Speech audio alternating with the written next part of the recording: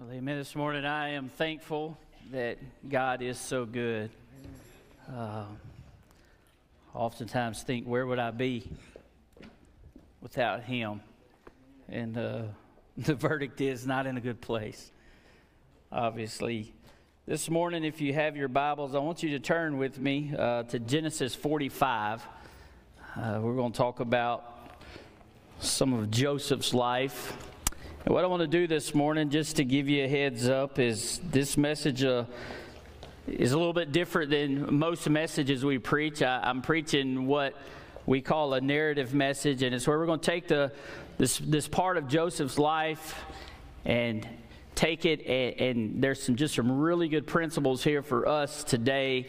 And we're going to be talking about wagons. If you looked at your outline, you're like, what in the world is he talking about? Wagon will be a metaphor for our lives today, and I just want to kind of lay that out. So as we're going through this, you'll understand what we're doing. And I just kind of view ministry that way. Ministry is one of those things that everybody can do. You don't have to be a trained professional to do ministry. God never said that. What ministry is somebody who loves people and has a heart to serve people with the intention of sharing the gospel with people and glorifying God in the process. And you can do that. Everybody in this room, not only can you do it, it's a privilege to do it. I mean, it's nothing greater than knowing that in your ministry, that you are glorifying God and you are also meeting the need of an individual or a family, but at the same time having that opportunity to be such a visible example to the world. And that's what the world needs today. They don't need people who talk. The world needs to see people who are active and that their lives exemplify what the transforming power of the gospel has done for them. And so that's kind of my view of ministry and what we are called to do. And so in this passage, I want to read just a few verses, and then we're going to cover 40 years in, I'm hoping, 5 minutes. I actually tried to time this so I could cover 40 years in 5 minutes. So we're not going to hit everything. We're going to bring us up to that place. But I want to read these verses first. Verse 25 says this, and they went up out of Egypt. Praise the Lord, they got out of Egypt, right? And came into the land of Canaan unto Jacob their father, and told him, saying, Joseph is yet alive, and he is governor over all of Egypt. And Jacob's heart fainted, for he believed them not. And they told him all the words of Joseph, which he had said unto them. And when he saw the wagons, there's your phrase, which Joseph had sent to carry him, the spirit of Jacob their father revived. And Israel said, it is enough. Joseph my son is yet alive, and I will go see him before I die. Let's pray. Father, we come to you, and God, I am thankful today that because of the Holy Spirit, as Ephesians tells us that we are to be filled with, that God, we can be overflowing wagons, Lord, going through this life. And God, we're just asking you this morning to speak to all of us, God, on what it looks like to do ministry, but also what it accomplishes and just how you, Lord, have called all of us to be ministers. And this should be an active part of everybody who names Jesus as Lord and Savior. It should be part of our lives. And so, God, today, I pray that the challenge goes forth. God, I pray that the hearts of all of us are pricked to see the urgency of what it means to do ministry and the need for it today and in the culture that we live in. And God, let us, Lord, not just be people who speak, Lord, but as the old saying is, that the proof is in the pudding. And God, we truly live what we claim. And God, it shows. And so, God, I'm just asking you to do today what only you can. And God, we're just going to believe for it today. God, we love you. In Jesus' name, amen. And so, just real quickly, wagons obviously was a huge part of life back then. They were used for many things. In this particular instance, they were used to transport grain during harvest time. But in this passage, that wagon was more than just a grain carrier or a grain cart. It was literally the evidence of life. It was the evidence of a promise. It was evidence of provision. And the reason this verse just kind of catches me, and I title it, What's in Your Wagon, is because as we travel through this life, we're wagons of sorts. We carry with us the evidence of a changed life in Christ. The Bible says that when we're saved, that Christ now dwells in us. And because of that, everywhere we go, everything that we do, we are carrying Christ in all aspects of our life. And with that, it's showing the world that Christianity is not just a myth. It's not just something a bunch of people got together and made up one day, that it is literally life-changing transformation through the power of what Jesus did on the cross. And so my question has to be at the beginning of this, when people look at you, look at me, what do they see? Do they see an empty wagon? Do they see a broken wagon? Or do they see a full wagon? And I'll have to say it this way, those times are in all of our lives. There are times where, man, I'll just be honest with you, I've gone through seasons where my wagon has been depleted. It has been just nothing in it. And I couldn't give. But that's when you come. I remember coming here in 2015, coming off of a very, very broken time in my life. And I just remember sitting in Brother Ken's office after we had come for several weeks, and we were talking, and I just looked at him. I said, Brother Ken, I said, man, I am broken. And I said, I just need to be healed. I just need to be filled. I'm not looking to come to Warren to do anything other than just be filled. And so there are times in our lives where we know that our wagons are empty. There are times when they're just broken. I had a lady come to me one time. I preached this message several years ago, and I was talking about it, and this lady comes up to me, and she says, Brother Matthew, I can't do ministry because I'm not going to lie to you, my wagon is broken, and the pieces are scattered everywhere, and I just need God to put it back together. And then there's times where our wagons are filled, where they're overflowing, where we're like, man, I cannot wait to get out and just pour into people what Jesus is pouring into me. And so we know that is the case. And so what do people see? And as believers, we're called to care for one another. We're called to care for the people around us. And I believe that that's the evidence. By us doing that, it's evidence that the world knows that we truly have Jesus. I remember an old song my dad sang, and he still sings it today, but it's an old Southern gospel song, Can the World See Jesus in You? Just real simple. Can they see Jesus in you? And then ministry is what helps us take care of one another. In this body of Warren Community Church, please hear me, there should not be a need within this body that shouldn't be met by this body. I said need now, I didn't say won't. But if there's somebody in this body who has a need that is struggling, this body should meet that need. They shouldn't have to even go outside this body, because that's what we're called to do. And then we should long and look for needs in this community, which is what we're going to be talking about in just a little bit in this meeting. But Paul says it this way in 1 Thessalonians. And Pastor Kim we're going through Thessalonians in staff meetings, and he was on this verse the other day, and I was like, wow, that's just the verse I need. So I told him, I said, thank you for sharing it this morning, because it makes sense of what I'm talking about today. But this is what Paul says. For our gospel didn't come to you in word only, but also in power and in the Holy Spirit and in much assurance, as you know what kind of men we were among you for your sake. Paul's saying, we just didn't come into your city speaking the gospel. You saw the way we lived, and because of that, you believed. And I believe today in the world we're living in, they need to see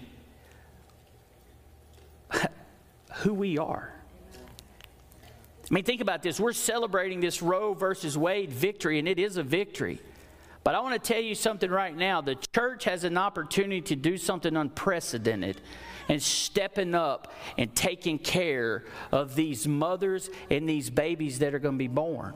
We celebrate the fact that babies' lives will be saved, but how many of us in here are willing to support or adopt one of those babies that will be saved because of this being overturned? That's part of ministry.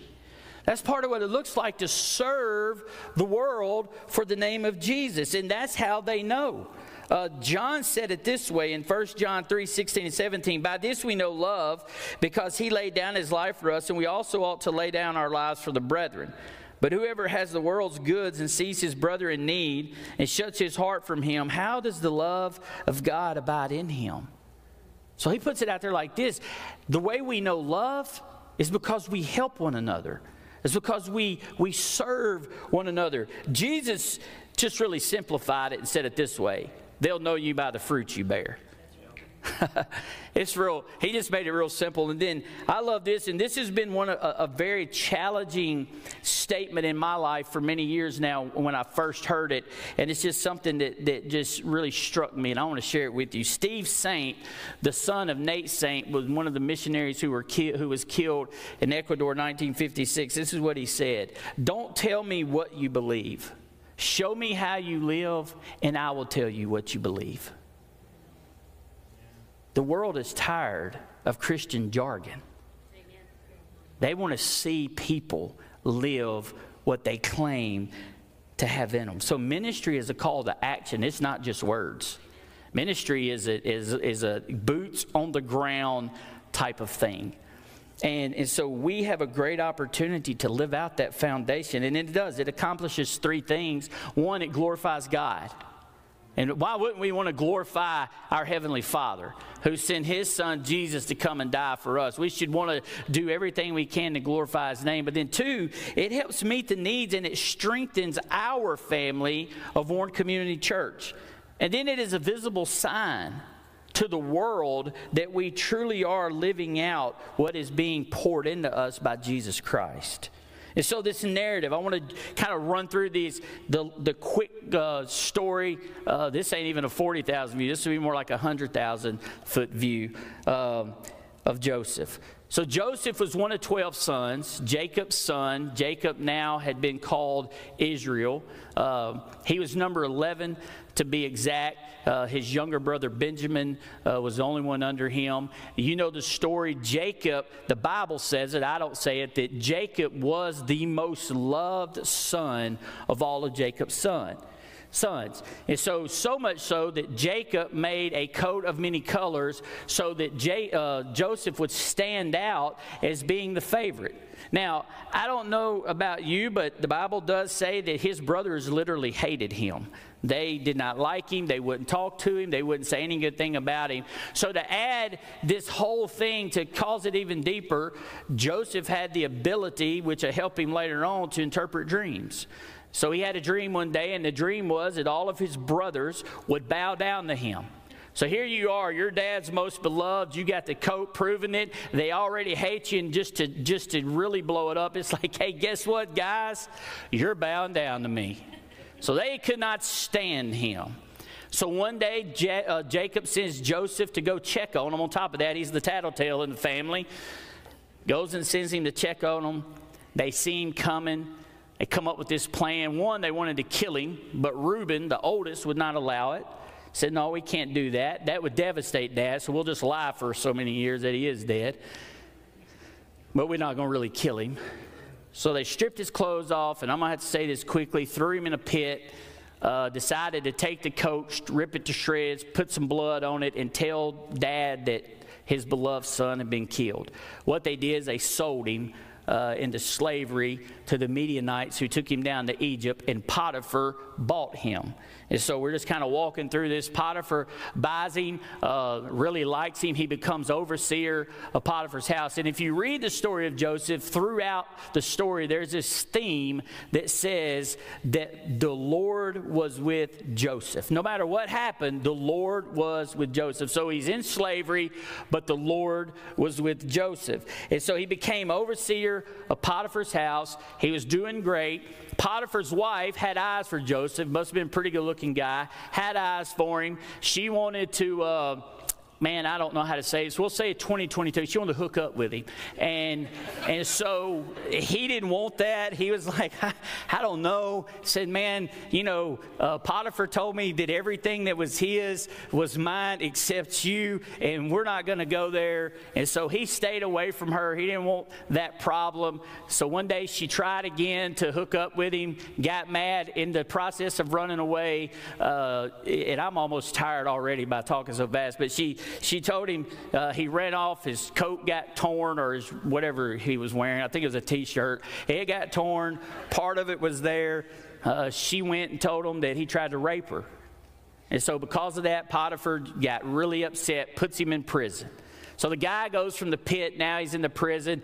But again, the theme, the Lord was with Joseph. How in the world? I mean, he's in prison. So in prison, the Lord was with him, so he became the keeper of the prison. It's like, man, I just can't quit moving up wherever I'm at. So he's the keeper of the prison.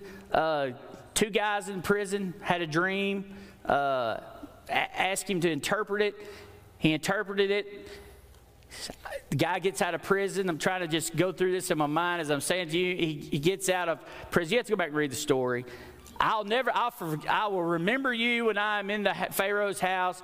He forgot him, right? So he's in prison. Lord was still with him. Finally, Pharaoh had a dream. Pharaoh's dream, the guy's like, oh, yeah, I remember there's a guy in prison that can interpret this dream. And so he comes, he interprets the dream. The dream was that the interpretation was there was going to be 7 years of harvest of much in the country, and then there was going to be 7 years of famine. So Pharaoh put Joseph as governor over Egypt. For 7 years, he collected all the grain, collected all the food, and kept it and had it ready for the 7-year famine. The famine came, and things just went south for everybody but Egypt.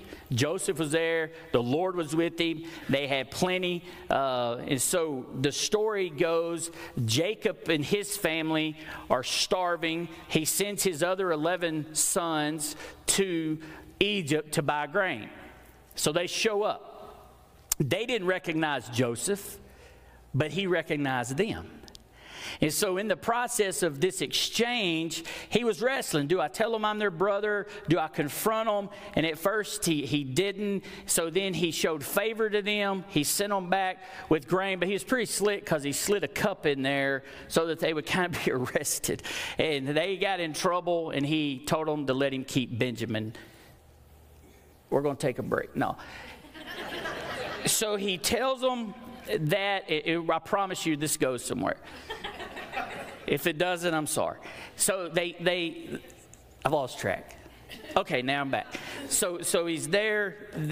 He has Benjamin. They go to Jacob. Jacob tells them to go get Benjamin. They come back. When they come back, he reveals to them that he is their brother. And of course, this great and mighty thing came about. They forgave one another. It's all good. Pharaoh told Joseph, said, man, just give them whatever they need. Send them back. And so he gathers these wagons. And he fills these wagons full of grain for them to take back to Jacob. Now remember this. Jacob is older. For 22 years, Jacob has believed that Joseph was dead. So for 22 years, these 11 brothers have lied to their dad that that Jacob was dead. So as they enter back into the land where Jacob is, that's where we pick up. And it says that they came out of Egypt and into the land of Canaan unto Jacob their father. Now you got to remember, they have seen Joseph. They've been reconciled, and they're excited. They're so excited because Joseph is alive. And so they run in and they tell Jacob that Joseph is alive and he's the governor of the land of Egypt. And this is where the story you're like, wow. Because it says this, Jacob's heart fainted. So the first thing I want us to just kind of think about in this as a principle is the world is tired of empty wagons. Notice something that was very important here. Their words were not enough. They come, verse 26, saying, Joseph is yet alive. He is governor of all the land of Egypt. And their words actually caused Jacob to almost have a heart attack. He was so overwhelmed and full of emotions because everything he has struggled with for 22 years was now set in front of him, and he was overwhelmed that they had the audacity to say Joseph is alive. And so they're struggling. Now get it, they're excited. They're trying to tell him, like, Dad, Joseph is alive. And the Bible says his heart was fainting. He was overwhelmed. Literally, it means that he almost was like having a heart attack. And I say that because I believe that the world is tired of Christian jargon. You see, we have a lot of people who talk about Jesus to people. They'll say, man, I go to Warren Community Church, or I go to this church, and man, we have a great thing, and man, I love going. But what's going on outside of that is their life does not add up to their words. And so when your life doesn't add up to your words, in the view of the culture, is you're just another one of those people who talk. Because shouldn't it be that if we've really had the gospel to transform our lives, we should be full and look different? And so the world is just tired of that. Just this week, I read an article that now says that over 50% of Americans do not believe the Bible is true. 50%. Can I tell you that everything my grandfather told me was going to happen in this nation 25, 30 years ago before he passed away is happening? I just never thought that I would hear in the nation that we live in that 50% plus would say that this Bible is not true. It's just a bunch of stories. And we can say, well, it's just the culture, but I believe it goes deeper than that. I believe that the church as a whole lacks the evidence to show it's true. And I know that's probably really hard to swallow, but how have we lived it in front of them? Are we even believable?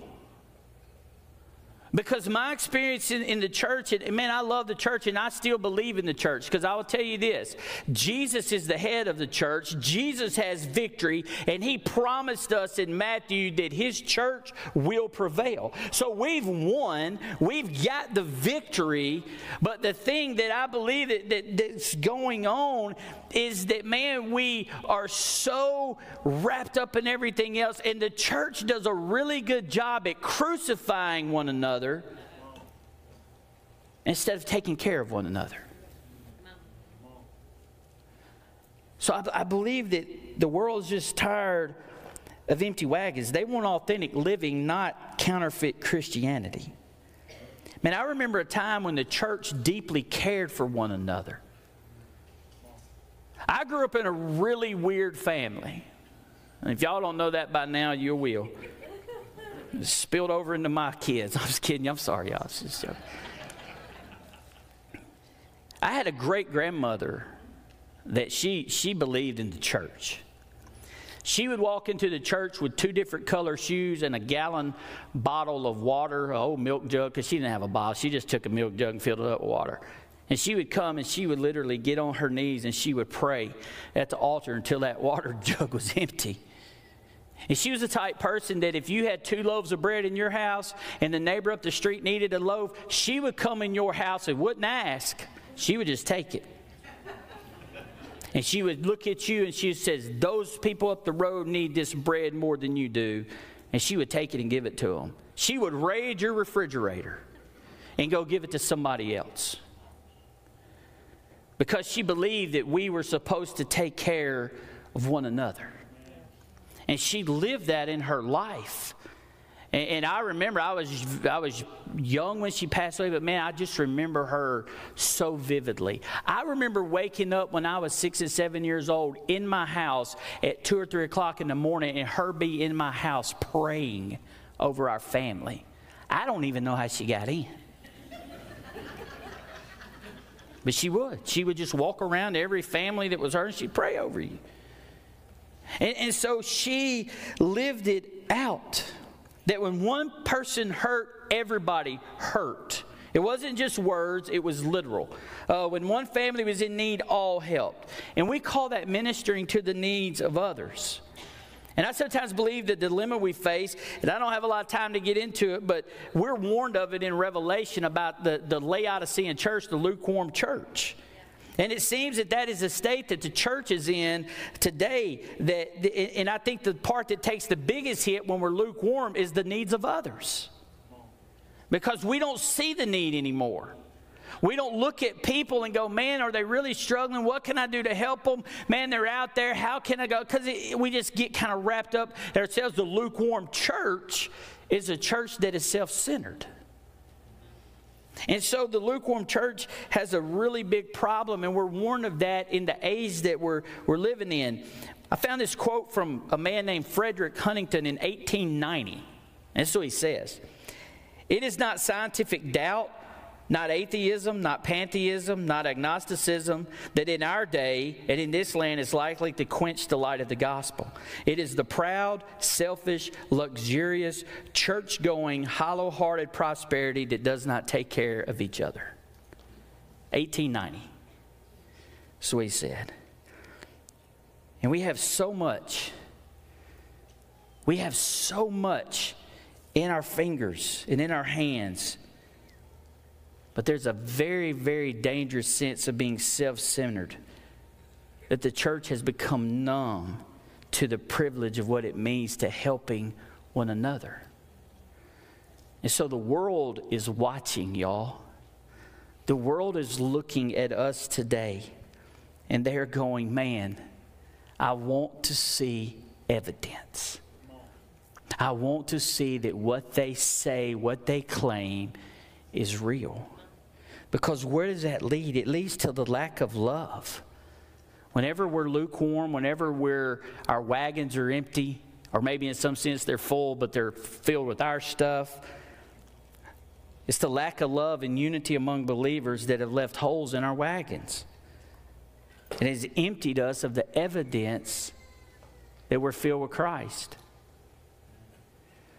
I still remember this, and we have to be very careful. I mean, when we're out in the community, how do we talk about our church?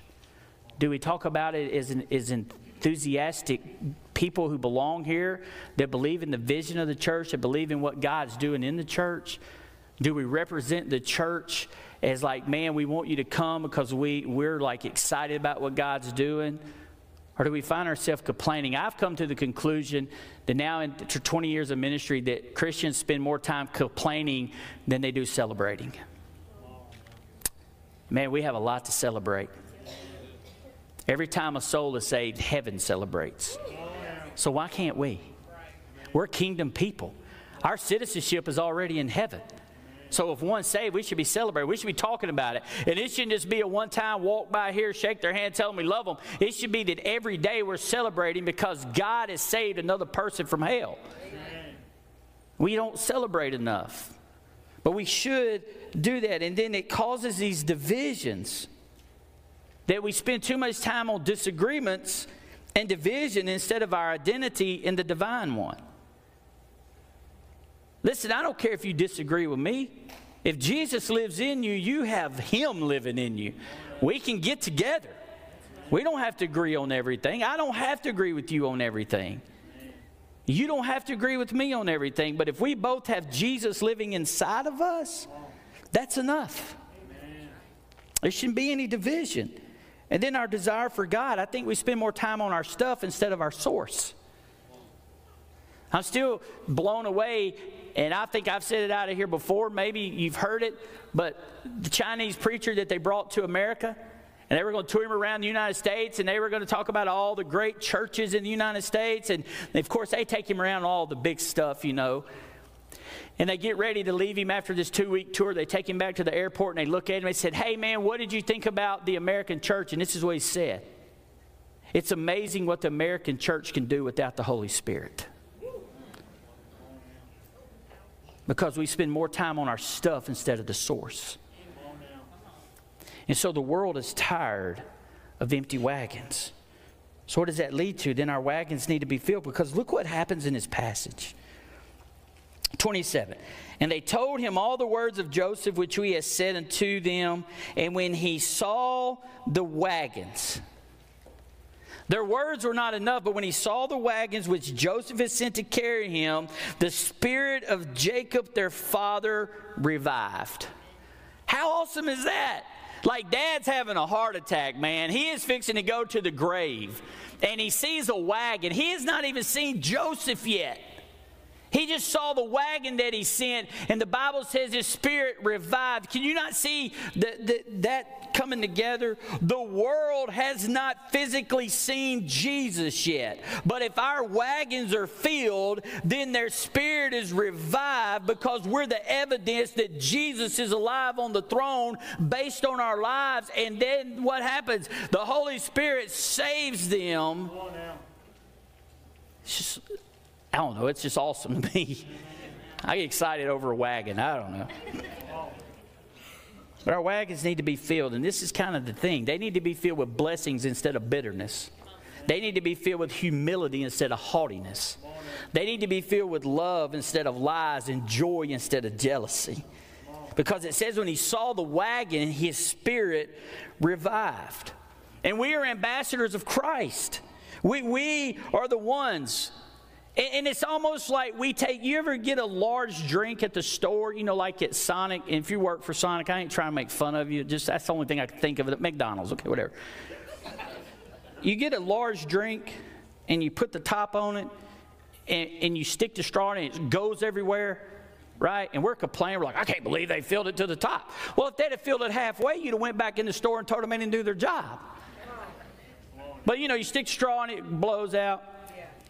I think the Christians need to just take the top off. And we just need to flow over the sides. And we just need to just spread all over the world how amazing God is. Our wagons need to be so filled that if somebody gets behind them, it fills up their wagon. Because we have to be filled. Because when our wagons are filled, we love unconditionally. We speak more boldly. And we reach farther. The story of David and Mephibosheth. Mephibosheth, Jonathan's son, Saul's grandson, the enemy of David. David could have killed that dude. David goes and sends for him, brings him back, makes a place for him at his table, and told the people, you better not ever say anything about him being crippled. That's somebody whose wagon was filled. Whenever Hosea went and bought Gomer off the auction block, his wagon was filled. Because he looked at her and he said, hey, I don't even want you to mention what just took place. You just come on home and be my wife and be the mom to our children. And we'll never even talk about what you just did. That's amazing to me. The father with the prodigal, he ran to him. He said, hey, we're going to take him, we're going to punish him, discipline, take all of it. He said, no, I want you to bring the best of everything we have, and I want you to place it on him, because my son who once was dead is now alive. Those are people whose lives were filled with the love of Jesus. And as Christians, we should stand out. People should know us by the fruit that we bear, by the transformation in our lives. And I just want to say this real quickly. Do we realize the opportunity that is sitting before us as a church in this community. I want us to think about this. I was in a meeting Thursday with the man who has been sitting in on all the Blue Oval meetings. And in those Blue Oval meetings, they are projecting that Fayette County will get the most growth from it. So there are going to be people moving into Fayette County from all over the world that are going to need Jesus, and they're going to need a church to belong to. And we have an opportunity as Warren Community Church to reach out. But I want to ask you a question. Are we ready? Our wagons must be filled. Our church must be healthy because we have such a great opportunity. And listen, please don't take this the wrong way. I believe that we're one of the greatest churches by far I've ever served in. And I believe our heartbeat for the people and for the lost. Guys, I want to tell you something. We could do better. We could love better. We could serve greater. There's a lot more we could do. And so our wagons must be filled. So quickly, how to fill your wagons? Well, if you look in verse 45, chapter 19, he says, now you are commanded. This do, take the wagons out of the land of Egypt to your little ones, your wives, and bring them. So how do we fill our wagon? Well, as you're commanded. Ephesians 5:18 says, do not be filled with wine, but be filled with the Holy Spirit. We are commanded to be filled with the Holy Spirit. So how does that work? Well, one, be saved. Because he'll move in. And he will totally rearrange your house. He'll tear walls down. He'll do all kind of good stuff. But then know God, man. I saw a quote just the other day that said you should dig so deep into the Word of God that if you're cut, your veins should bleed the Bible. Know God. Know yourself, man. Know who you are. And then know Scripture. And here we have 201. And that's just not so we have something to do on Sunday mornings for Sunday school. Pastor Ken, it's just not giving him something to do. He's passionate about it. He's passionate about your shape. We're passionate about your shape because this is the way we believe that you can know how God created you. I mean, that is very big. When I first started preaching, everybody said I should be like my dad. And I don't know how many people here know my dad or have ever heard him preach. But I can tell you I am nothing like my dad. I mean, my dad is a hellfire, brimstone, run up the aisle, scream. And God has used my dad in a tremendous way over the years. But when I started preaching, everybody's like, you're going to be like your dad. I'm like, no, I'm not. I even had a guy one time come to me and said, man, I loved your message, but I will never call you a preacher until you come up the aisle and spit on me. Well, that's a thought, but I'm not going to do it. I said, well, I'm sorry that you're looking for the show, man. I said, but I wasn't created to be my dad. I said, one thing I will do is I'll preach the truth like my dad, but I'm not my dad. So as I began to start seminary and started getting into this personality test, shape profiles, gifting, I began to see how God made Matthew. And I began to understand that God created me for a reason, for a purpose, and this is how he shaped me. And we want you to know that because we believe that when you know your giftings, when you know your personality, and you know and understand that all of your hurts and everything you've gone through in your life is for you to use it for the kingdom. That's what we desire, and we have it here in a place for you to do it. And I would just encourage you that if you have never done it, even if you've been going to this church for 20 years, do it. Because as we begin to add on ministries, we need people who know who they are, know what their passion is, and take their experience and use them, because we're going to be meeting all kinds of new people. And then here's the thing. We are sent for a purpose. He says in 28, Israel said, Jacob said, it is enough. That's awesome. It's great. Joseph, my son, is yet alive. I will go and see him before I die. The saying it is only good news if it reaches them in time. And so we have the responsibility, the privilege to take it to people. When people look at you, though, and this is like digging into the heart, but when they look at you, do they see enough? When they look at me, do they see enough to say, yeah, I believe. I believe that he is who he says he is. I believe that Jesus saved him. Is your life marked with action toward others because you love them? Can the world see Jesus in you? David Platt says this, and I love it. If we were left to ourselves with the task of taking the gospel to the world, we would immediately begin planning innovative strategies, plotting elaborate schemes. We would organize conventions, develop programs, and create foundations. We've done very good at that. But Jesus is so different from us. With the task of taking the gospel to the world, he just wandered the streets. All he wanted was a few men who would think as he did, see as he did, teach as he did, and serve as he did. All he needed was to revolutionize the hearts of a few, and they would impact the world. That's all we need. Do we realize that just this room alone could impact the world? Not just this community, but the world. And so we've been sent for a purpose, and there's a great urgency to be the church.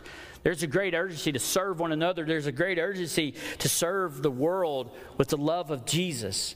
Francis Chan says this, I don't want my life to be explainable without the Holy Spirit. I want people to look at my life and know I couldn't be doing this in my own power. I want to live in such a way that I am desperate for him to come through, and if he doesn't come through, then I fail. It's time for the church to stop playing it safe and know that the Holy Spirit will be here, and we have to depend on him all the way. And the thing is we have to get to them before they die. And that's what ministry is, man. Ministry is serving people with the intention of sharing the gospel with them before they die. So think of it this way. Just kind of an illustration. You're standing at the bank of a river.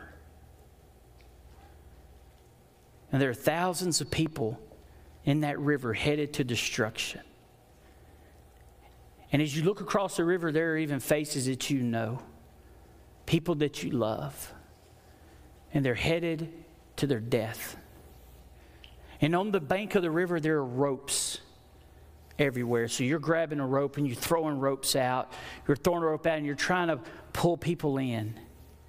You're trying to do the best that you can do.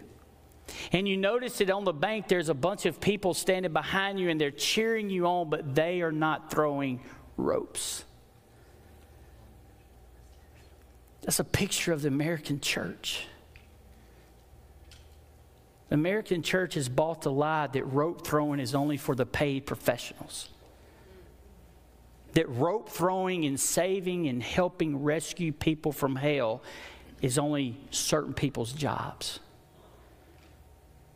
But just think about if everybody in this room would grab a rope and they would throw that rope into the water and they would pull somebody in.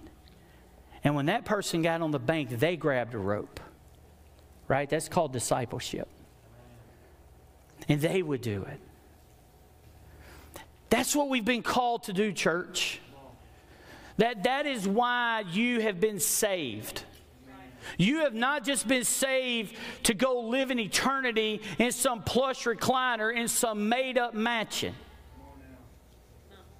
You were saved to glorify God and to share the good news of Jesus Christ until he calls you home to live with him forever around his throne.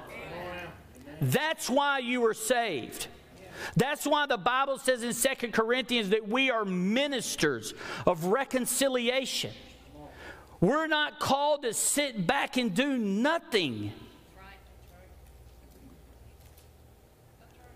What if Joseph would have just said, hey, I'm glad Dad's alive. Go tell him I love him. And tell him if he'll come to Egypt, then I'll feed him. That's kind of our mentality. Well, they'll come to church, they'll hear the message. We have got to go out and minister to the world. Because here's the thing that's so good, and I'm done. 46, verse 29. Remember, he said, I have to go see him before I die. Right? 29, and Joseph made ready his chariot and went up to meet Israel his father to Goshen and presented himself unto him. Right? What a reunion. For all those years, he thought his son was dead. So Joseph ran up, fell on his neck, and wept on his neck a good while. And Israel said unto Joseph, now let me die, since I have seen thy face, because you are alive. How amazing is it that we have the privilege to go up to somebody and introduce them to Jesus before they die. And I just want to tell you something. You know what kind of reunion that will be in heaven? That whenever that person stands at the feet of Jesus and is worshiping Jesus and is there because you threw a rope, or is there because your wagon was filled and you wanted to serve them, what a reunion that'll be. And I can't help but think that that has to pull at us. To say, God, I don't want to be that person standing up in heaven and it's like, everybody's excited and worried, and you're over there to yourself because you hadn't rescued anybody. We have a chance to do ministry right here at home. We have a chance to do ministry all around the world. And I just want to implore you this morning at Warren Community Church to fill up your wagons, repair them if they're broken, and let us all go grab some ropes. And I'll meet you at the bank of the river. And let's start bringing people to Christ. Let's pray. Father, we come to you, and God, I'm thankful that you have given us the privilege, God, to do what we get to do. God, and that's just speak your name. God, I know there's many people all around us who are lost and dying, and God, we have to just, the bottom line is we got to get to them. God, we have to serve one another in this church so that the world will know we're your disciples. But God, we got to extend it out much farther. And so God, I'm just asking you this morning, God, truly to grip our hearts all across this room today to say, I'll do it. God, I pray that people will be convicted and burdened. Lord, for the people around us, that we'll go, I'll take a rope. God, fill my wagon. God, because I want to get to them before they die. So God, I'm asking you just to do an amazing thing amongst your people this morning. And Father, if there's somebody in here today who doesn't know you as their Lord and Savior, and they're like, I don't even have a wagon. God, I pray that today we'll be able to share the gospel with them, Lord, and they can absolutely be saved. So God, I'm asking you to move mightily in this place, and we will give you all the praise. In Jesus' name, amen.